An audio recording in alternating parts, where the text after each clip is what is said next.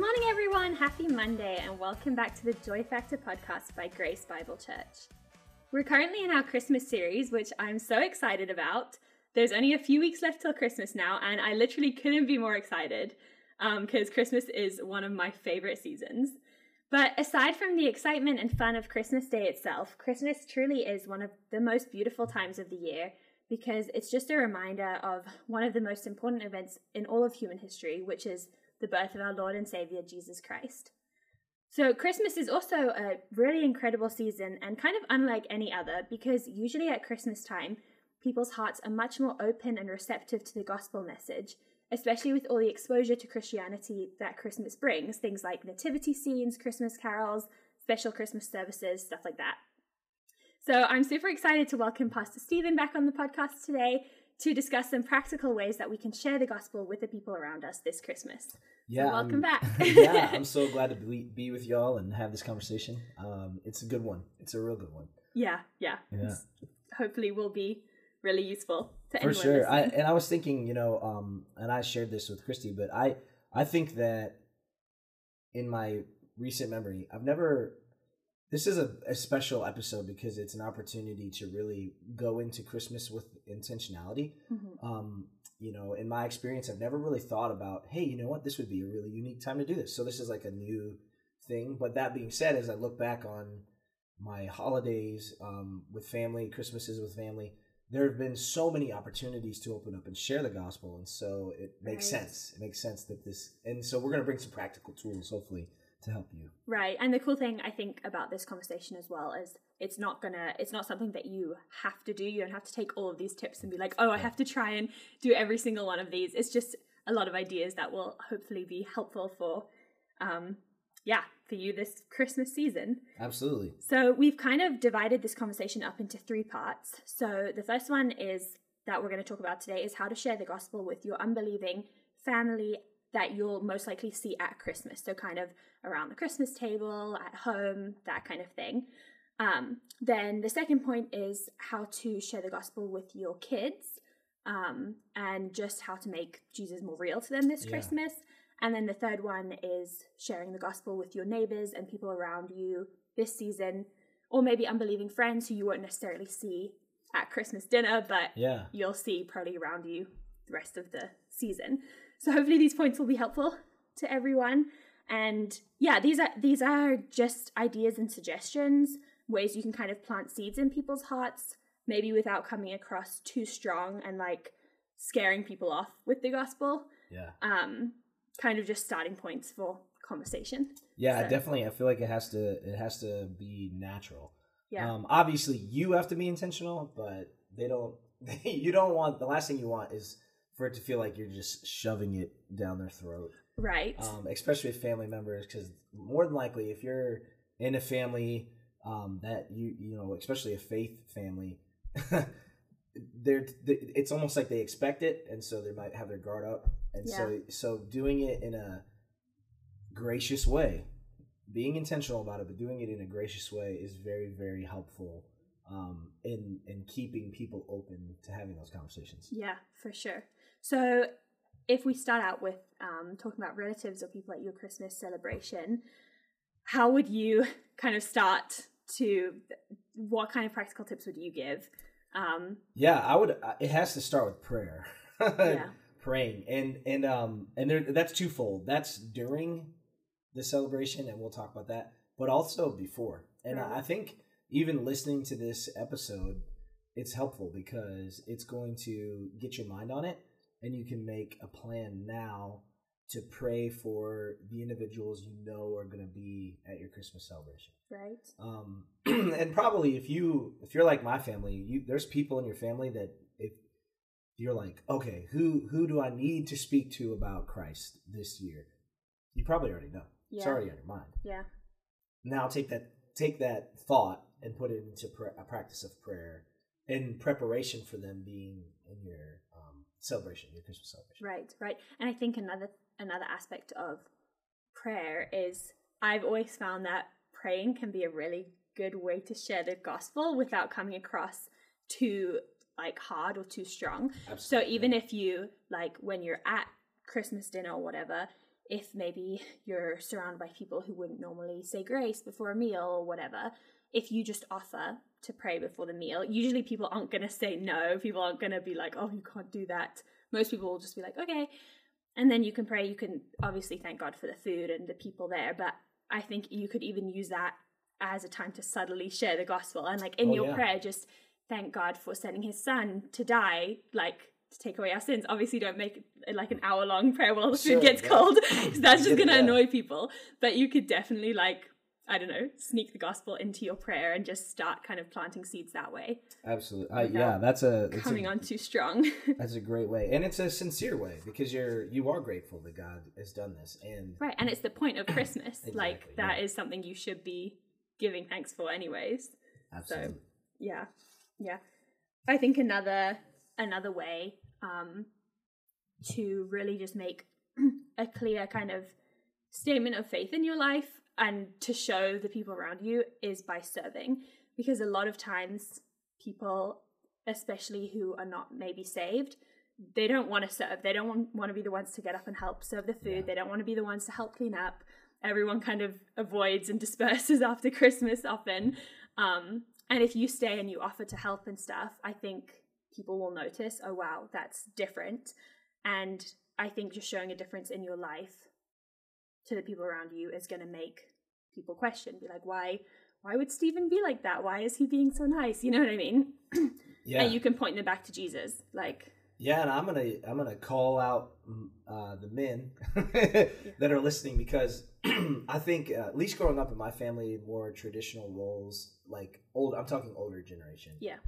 There's this like mentality of like, ladies are in charge, like your Thanksgiving, Christmas meal, like they're gonna do a lot of the work or whatever. And again, that's wrong. I don't think that's a great thing, but it happens, right? Yeah. And so I think even that, stepping up and being like, no, I can do the dishes. I can, whatever. I can cook. Yeah. Like there's things that you can do. Obviously, you probably don't want to be the cook if you're not good at it. Yeah. Right? Like you can do the dishes. Like, please don't do it. But do something. And like you said, the tendency is, hey, it's a holiday, let's put our feet up. But what an opportunity to represent Christ. He came not to be served, but to serve, right? And so I agree 100%. When you're seen serving, being selfless, it goes a long way. Yeah. It goes a really long way. And it opens up doors for those conversations. Yeah, absolutely. I think something else that you can do to be kind of intentional is just asking people and talking to people about their lives. Like, seriously sit down with someone and just ask how they've been doing this year and show genuine interest in them. I feel like people love to talk about themselves. Yeah. And when given an opportunity, especially if they have something in their life that they're struggling with or going through that maybe they wouldn't usually share with you, if you ask them questions, they'll be far more likely to open up. Absolutely. And then it presents like this amazing opportunity to then ask, like, how can I be praying for you? Or even if they've shared something with you, say like, I'll be praying for you for that or whatever. And that's just another, I don't know, seed you can plant. Yeah, in kind of preparing for this podcast, it made me kind of go back and think of all these different holidays, especially those that I was really trying very hard to follow the Lord, and how of the times that I've had really meaningful conversations during the holidays, it is started with asking. Yeah. Asking how someone's doing. And here's the thing too. I think that probably every family has that individual. And maybe I'm wrong, but it seems like in every side of my family, like my wife's side, my cousins, my dad's, siblings, my mom's siblings, whether, cousins, aunts, uncles, all those, there's always that person that wants to ruffle feathers and have mention the things, whether it's all the things you're not supposed to talk about the holidays, politics, it's just the things that get everybody all hot and heavy, just trying to, they're getting all worked up. Yeah. I think one of the best ways to open the door to share the gospel is to have that conversation, listen to them. Yeah. Listen to them and engage them. And that even though everybody else is like, oh, I want to stay away from that. Right. And try not to be so opinionated. It's not the time for that, right? Like, I'm not saying you can't have an opinion, but just listen and then try to find commonalities that you can agree on, and then use it as an opportunity to share the gospel. I mean, I'm speaking from experience. We have some people in our family that love to press all the buttons. Yeah. And I'm telling you, like, even I'm thinking too, it wasn't Christmas, but it was Thanksgiving, a couple Thanksgivings ago. I was having a conversation with a family member. Some of my family members were getting so mad.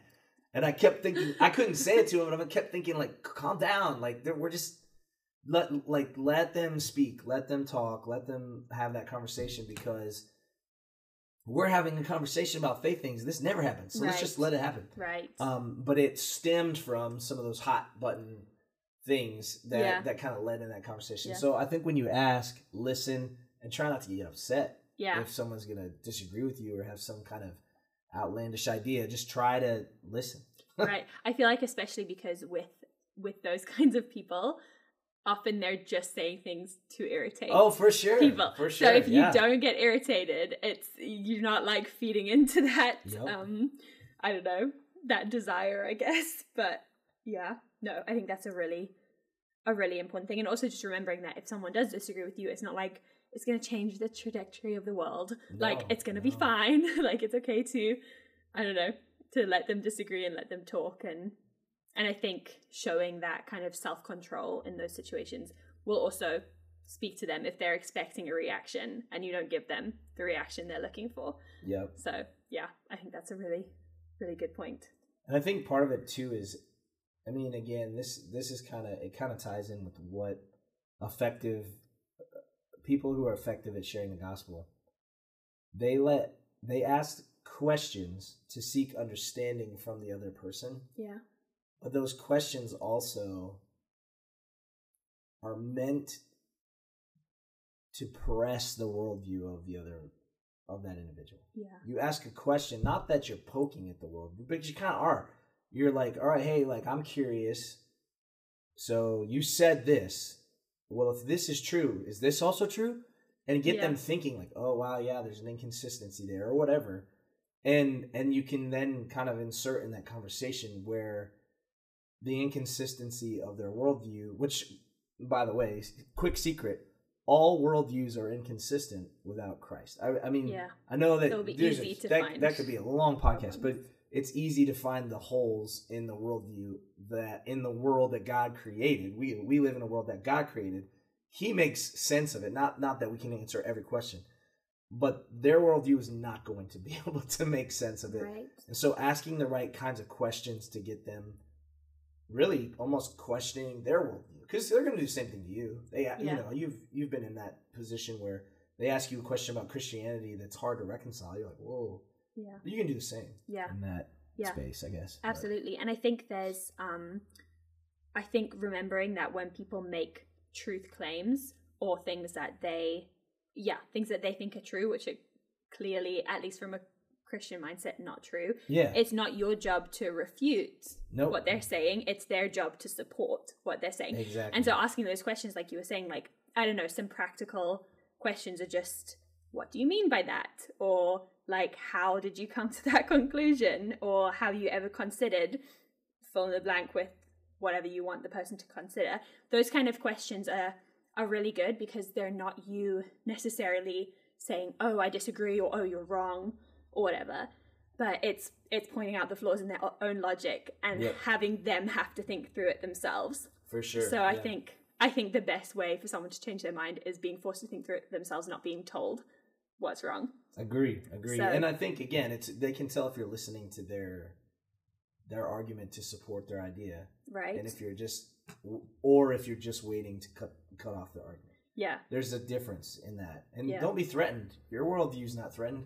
God's not threatened by their questions. So don't be threatened by their questions either. Yeah. Absolutely. And I think something that goes oftentimes with asking, not in every situation, especially when people are very vocal and like to talk a lot about themselves and their ideas and stuff, but often they will return the question to you. So if you're sitting down with someone, you ask how they're doing, you have to pray for them, that kind of thing. Often they'll bring that back, ask how you're doing. And I think if you get given that opportunity being able to share how you are. You could include a story of maybe how God is working in your life. All of us have God working in our lives in some ways, and sharing like some personal testimony from your life. And I don't mean like your whole life testimony, but just something maybe that's happened in your life recently that you clearly see God's hand in. Being able to share that, like, no one can refute that. That's not a political thing. That's your personal testimony. So no one's gonna hear you say that and be like, oh, that's not true, or like, you know what I mean? So that's another really good way to kind of bring Jesus into the conversation and bring the gospel in without being controversial or like looking like you're trying to cause an argument, especially with someone who maybe is very outspokenly not a Christian. You know what I mean? So true. And it validates your faith as more than just something that you think. Right. And it's like, I'm living this thing. Right. Like, God is involved in my life, and you can speak to, like you said, those testimonials that hey, look, God did this. Yeah. And it's like you said, they might not believe that he did, but they're not gonna be like, oh no, he didn't. Yeah. I think it can also be a really helpful way to like gauge their interest. Yep. And if they're like, oh my gosh, that's so interesting, like tell me more, kind of thing, you can see, oh, maybe they are open and receptive, or they might just be like, okay, whatever, and kind of shut it down. And then, you know, maybe this isn't a good time to have a gospel conversation with this person. So I think doing that can also be a good way to kind of get your foot in the door without being too direct, but kind of seeing if they would be open to a longer conversation about it, I guess. Absolutely. So yeah, and I also think that if they are interested and you do see that you could maybe have a deeper conversation with them, just remembering to like agree with and affirm the things in the conversation that they get right. Yeah. Like, even if their worldview is completely different from yours, completely off, if they're saying some things in there that you can pick up on that you agree with, kind of affirm that, because I feel like finding common ground with people is a good way to show that you're not just there for a fight, or you're not just there to kind of disagree with them. So yeah, I don't know. You know what? As you're saying that, I mean, not that I want to get bogged down with an example, but a good example of this was one of the conversations I was having with a family member years ago during the holidays was this idea that people are not evil. That was their argument, right? People are not evil.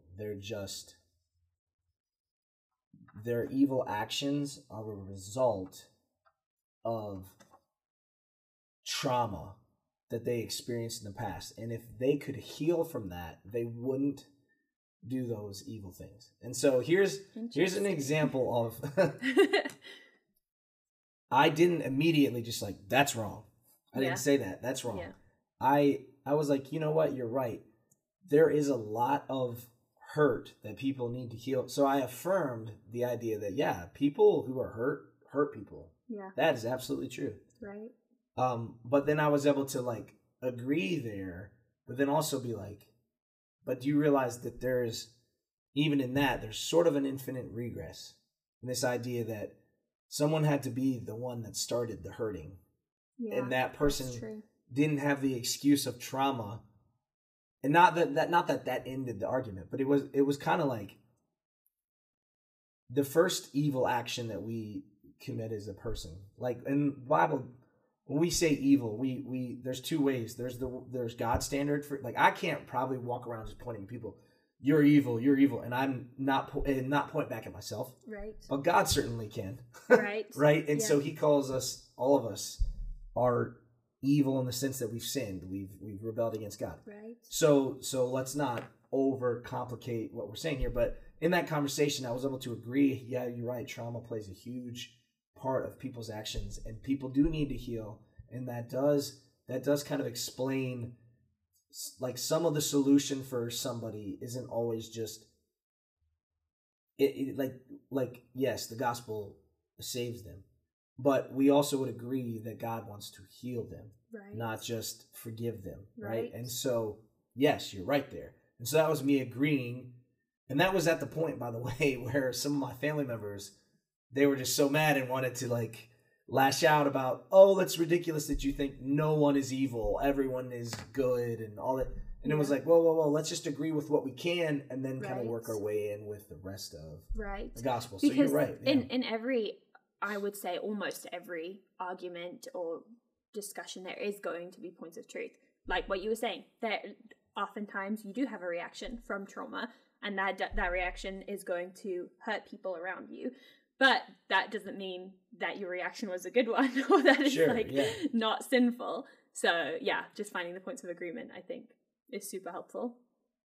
And then I think something that you can do afterwards, which is really important, that I think often gets forgotten, is following up with people. For sure, yeah. Like if you've had a good conversation, even if it wasn't such a good conversation, but you spoke about the gospel, there was maybe some points of interest, just sending them a text afterwards, telling them like, I enjoyed the conversation, it was good to chat to you.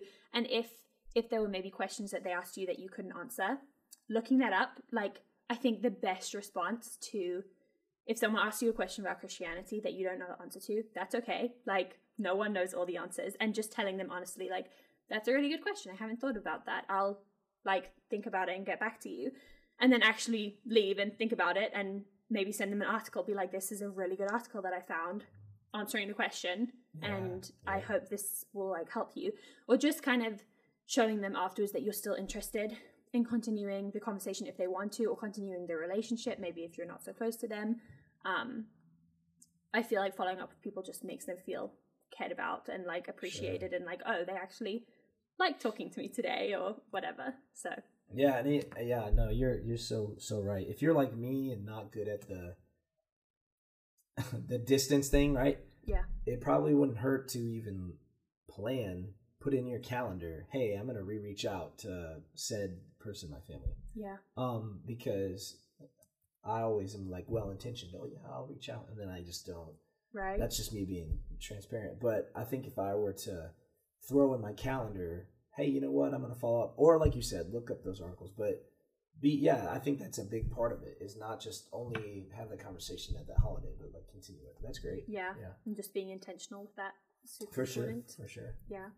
So I think those are just some kind of hopefully helpful practical tips for sharing the gospel with unsaved relatives. And if we move into how to share the gospel with your kids at Christmas. Yeah. Like I feel like that's probably a lot easier than with relatives, for sure, yeah. Because they're your kids, they're in your house, hopefully they already know the gospel. But I think there's still some really good and creative ways that we can incorporate the gospel into like our Christmas activities with our kids, and making sure that we're not just making the holiday revolve around them and Santa and all this stuff, which is really great and really fun, and I'm not saying there's anything wrong with that, but just kind of, if we can talk about some practical ways to bring Jesus back into Christmas absolutely. For your kids.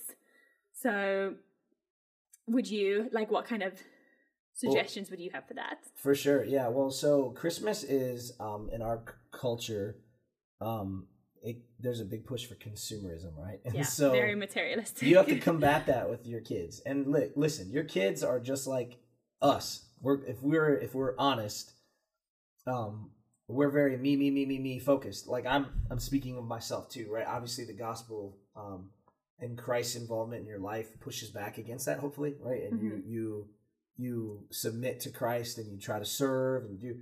But it's very easy to be selfish, and so your kids are probably the excitement of presents, right? I can't tell you how many times, like, I think it's Amazon, they send it's like a Christmas catalog. I thought those were gone.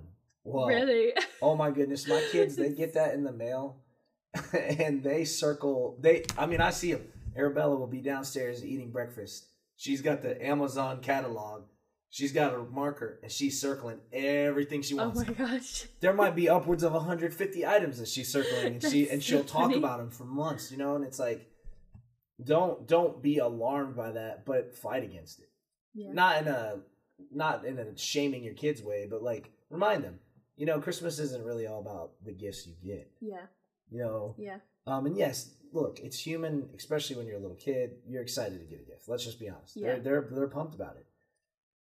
And I don't think there's anything wrong with it. Yeah. But combat it And some of the ways you can combat it is, one way you can find ways to serve during the holidays, right? Yeah. You can have your kids go help with a church event, right? We're in the midst of, as we're recording this episode, a couple of weeks at our church where we're really emphasizing Operation Christmas Child. Yeah. And a lot of people, probably you listening, maybe heard about it while you're in service here. Some of you participated, brought your kids here to help pack shoeboxes, maybe pack shoeboxes at home and send these gifts to kids who maybe don't have as many opportunities to receive gifts on Christmas. And so it's like, try to push the emphasis on something, on some way to serve. Right.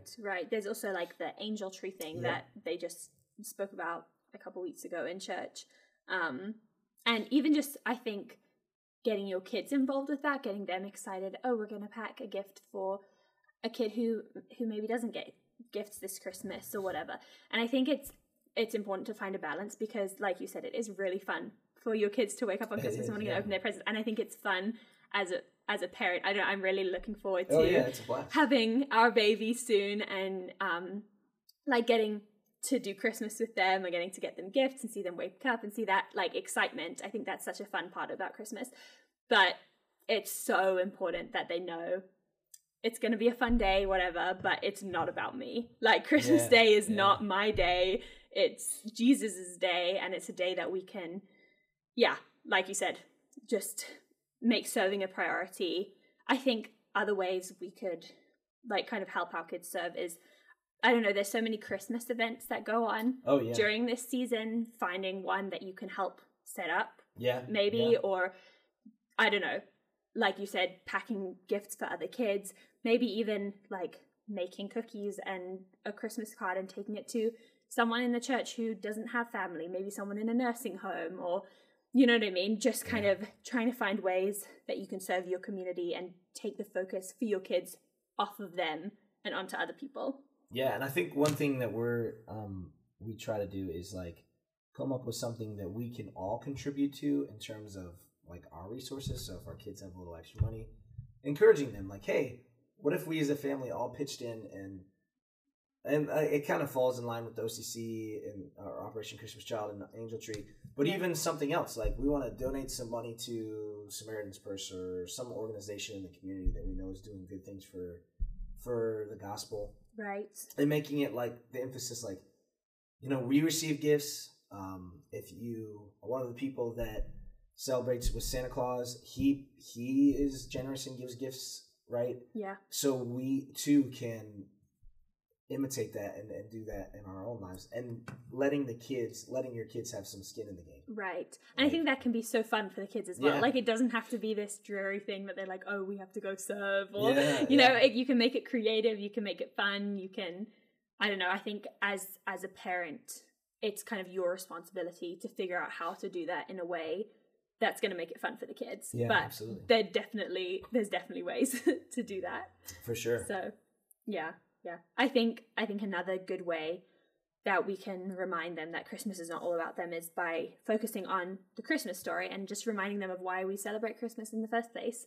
And yeah, I don't know, maybe reading the Christmas story before you eat on Christmas Day, or you were telling me earlier about like the Advent that you have with your family. And you'll have to probably just look it up. But we have this, it's like wooden blocks, and it's so cool. There's, I think, starting on December 1st all the way through the 25th, we have this little book. It corresponds with one of the blocks.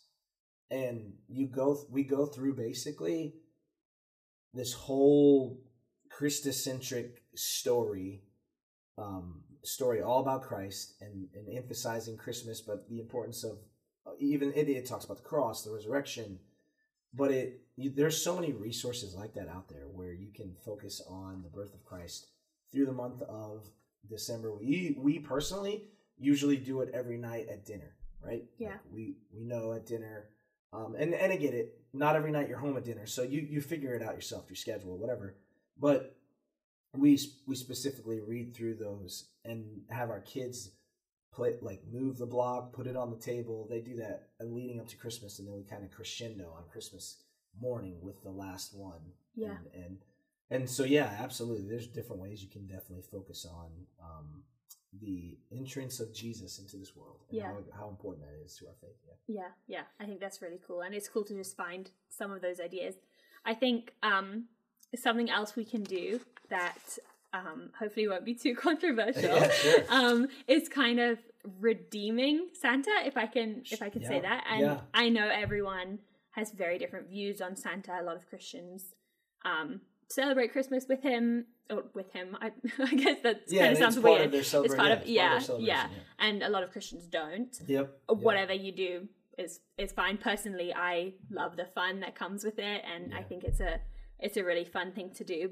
But I also think that there's some cool ways that you can bring the gospel with Santa into Christmas, kind of by contrasting him with Jesus. Because there are so many things that, like, I don't know, I never really thought about this before I was preparing for this podcast, but there are so many ways that Santa does contrast with Jesus, and I think if you can bring that up to your kids, it will be a really cool way to present the gospel to them. Absolutely. Like, and we were talking about this before recording, and with our kids, I reiterate what Christie said. I mean, whatever you do with Santa Claus, like, that's a decision you make as parents. Like, we're respectful of that. So This is me just speaking from some of the things we do with our family. But for example, like the myth of Santa Claus, and I say that, hopefully your kids aren't listening, if you're one of the families that does so. But the myth of Santa Claus and him being kind of like turned into this character that has magic and travels all. We try to like kind of squash any way that Santa is put in a position where he is like equality with Jesus in the power realm, right? So for us, Santa's not omnipotent. He doesn't know everything, which means when our kids hear the song about he knows, he's watching you. He knows when you're sleeping and when you're awake. I'm like, that's all. Vibes. We tell them like, oh, it's just kind of fun, but that's not true. That's not who Santa is. We really try to emphasize who he was as a historical person, because Saint Nicholas was in fact a Christian who was very generous, who happened to play a large role in even like forming some of the very core doctrines of the historic church. So he was involved in all these different ways. So we try to like emphasize a lot of that, and then we let their imagination kind of shape their perspective on Santa Claus. We do let them believe that he brings things to our house. We don't let them believe he brings everything to our house, because we want to teach them generosity. If it's all just this one person that's doing it, I think with for us personally, resources. It's like So we try to let him have one that he brings and all that stuff. But you're so right. Like, there's so many different things where Santa, in the myth of Santa, he gives based on our performance. You're naughty, you're nice, then you get a gift. If you're good, if you're not good, you don't. You get coal or whatever the myth is. That's different than Jesus, right? He gives us the gift of eternal life. Completely free. And in fact, he gives it to us, and if there was a naughty nice list, we're on the naughty list. Romans 3, all of us fall short of the glory of God. So it's like you said, there's so many opportunities to contrast what the world teaches about Santa Claus with what the scripture teaches about Jesus. And it's a great, fun way to have that conversation. A couple of contrasts that I saw when I was researching for this was... So Santa says, if you've been nice this year, you'll get gifts, which is like what you were saying. Santa says, earn it. Jesus says, receive it freely. And you can find that in John 1:12. Santa says, if you're good, you'll get my love. But Jesus says, only my love can make you good. And we see that in 1 John 4:10 and Romans 4. Like, Santa makes this list, and he warns in that song, like, I'm making a list, I'm checking it twice. Jesus literally fulfilled that list when he died on the cross and said, it is finished. That could be a sermon right there. That's awesome. I just think that the message of Christmas that every child should hear is not the one that Santa brings, that we must be good, but the one that Jesus brings, that he was good for us. And all that's not to say that you shouldn't make Christmas fun. It's not to say you shouldn't enjoy like the magic of Santa or whatever, but just some ways you could remind your kids that as fun as Santa is, Jesus is better. and Jesus' Absolutely. ways are better and they're higher, and yeah, I don't know. Just I think that's more important. Absolutely, yeah. I mean, and again, that's something you can think through. That's one of the fun things about being a parent, right? You get to have these conversations with whether if you're married, have that with your spouse. If you're a single parent, you get to have that with yourself, right? but you get to make cool, crucial decisions about how you can use all of life to help teach your kids about Christ. And I have a lot of fun with it. You can use even cartoons, like they're watching and be like, "Hey, did you notice that they did this?" And you can always bring things. I think there's always a way to inject Christ into really anything. Yeah. Culture. Culture is oftentimes neutral. It's how we emphasize, because we live in the world that God created. That means that really everything in life can relate back to God, and so that's a really cool thing to redeem Santa. I think that's really awesome. Yeah. And then kind of, so that's most of the points we have for how to bring the gospel in to Christmas for your kids. For sure, yeah. Obviously, there's going to be way more that would take us hours to talk about. Oh, for sure. Those are just some, hopefully some helpful practical ideas for you. So kind of moving into sharing the gospel with your neighbors or friends who are not saved that you want to share the gospel with this season, but maybe you won't see on Christmas Day. What kind of things would you I feel like it's going to be a different kind of witnessing, probably more invitational than anything else. But yeah, what are some ideas that you might have for that? So you open your front door, you walk across the street, a couple houses down in all the directions, right? Northeast, southwest. You just knock on the door and you say, "Hey, we're having a Christmas service and we'd love for you to come. In fact, if you say you'll come, we'll go with you." And I get it. This year it's on Christmas Eve, so I get it. There'll be some people that'll be the incentive to go. It's on Christmas Eve. Right. That's what people do kind of in our community, in our world. They go on Christmas Eve. It's a big deal. Yeah. But others, I mean, I think just the invitation, even if they say no, you thought of them. Right. Right. And I mean, people will say no to 100% of the invitations you don't extend. So, bingo. Yeah, so you true. may as well, your odds can only go up. You may as well invite sure. them. Yeah.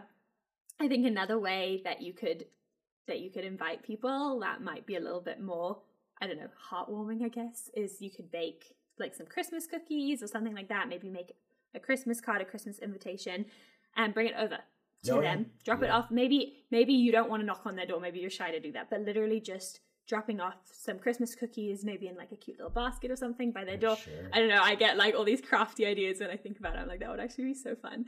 And include like a gospel tract in it and just leave it at their door and say like from your neighbor or whatever. And I think just receiving that, especially because you don't know, like a lot of times, maybe you do know your neighbors, but I think a lot of times we don't know our neighbors. Like I don't really know my neighbors. I know a few of them, but just like you don't know who has someone this Christmas, who is gonna get a gift this Christmas. Like you don't know anyone's like personal life or story or whatever. And so even just leaving something little like that at their door could make a huge impact on their life that you have no idea about. Yeah. Like, I don't know, if I found cookies from one of my neighbors with a little Christmas invitation or whatever, I would be so blessed by that. Like, and I have people in my life, but yeah, I think that could be a cool idea as well. No, that's so true. I think, some people, they could host a party, for people in your neighborhood. It doesn't have to be on Christmas Day, right? It could be leading up to that or around that time, and you could send out invites to some of your neighbors. Hey, come over, bring a dessert. We're gonna have this, and then just make it a time to connect with them. Yeah, like you said, those kinds of things always seem like most of the interactions I have with my neighbors. It's like normal life can lend itself to gospel conversations, right?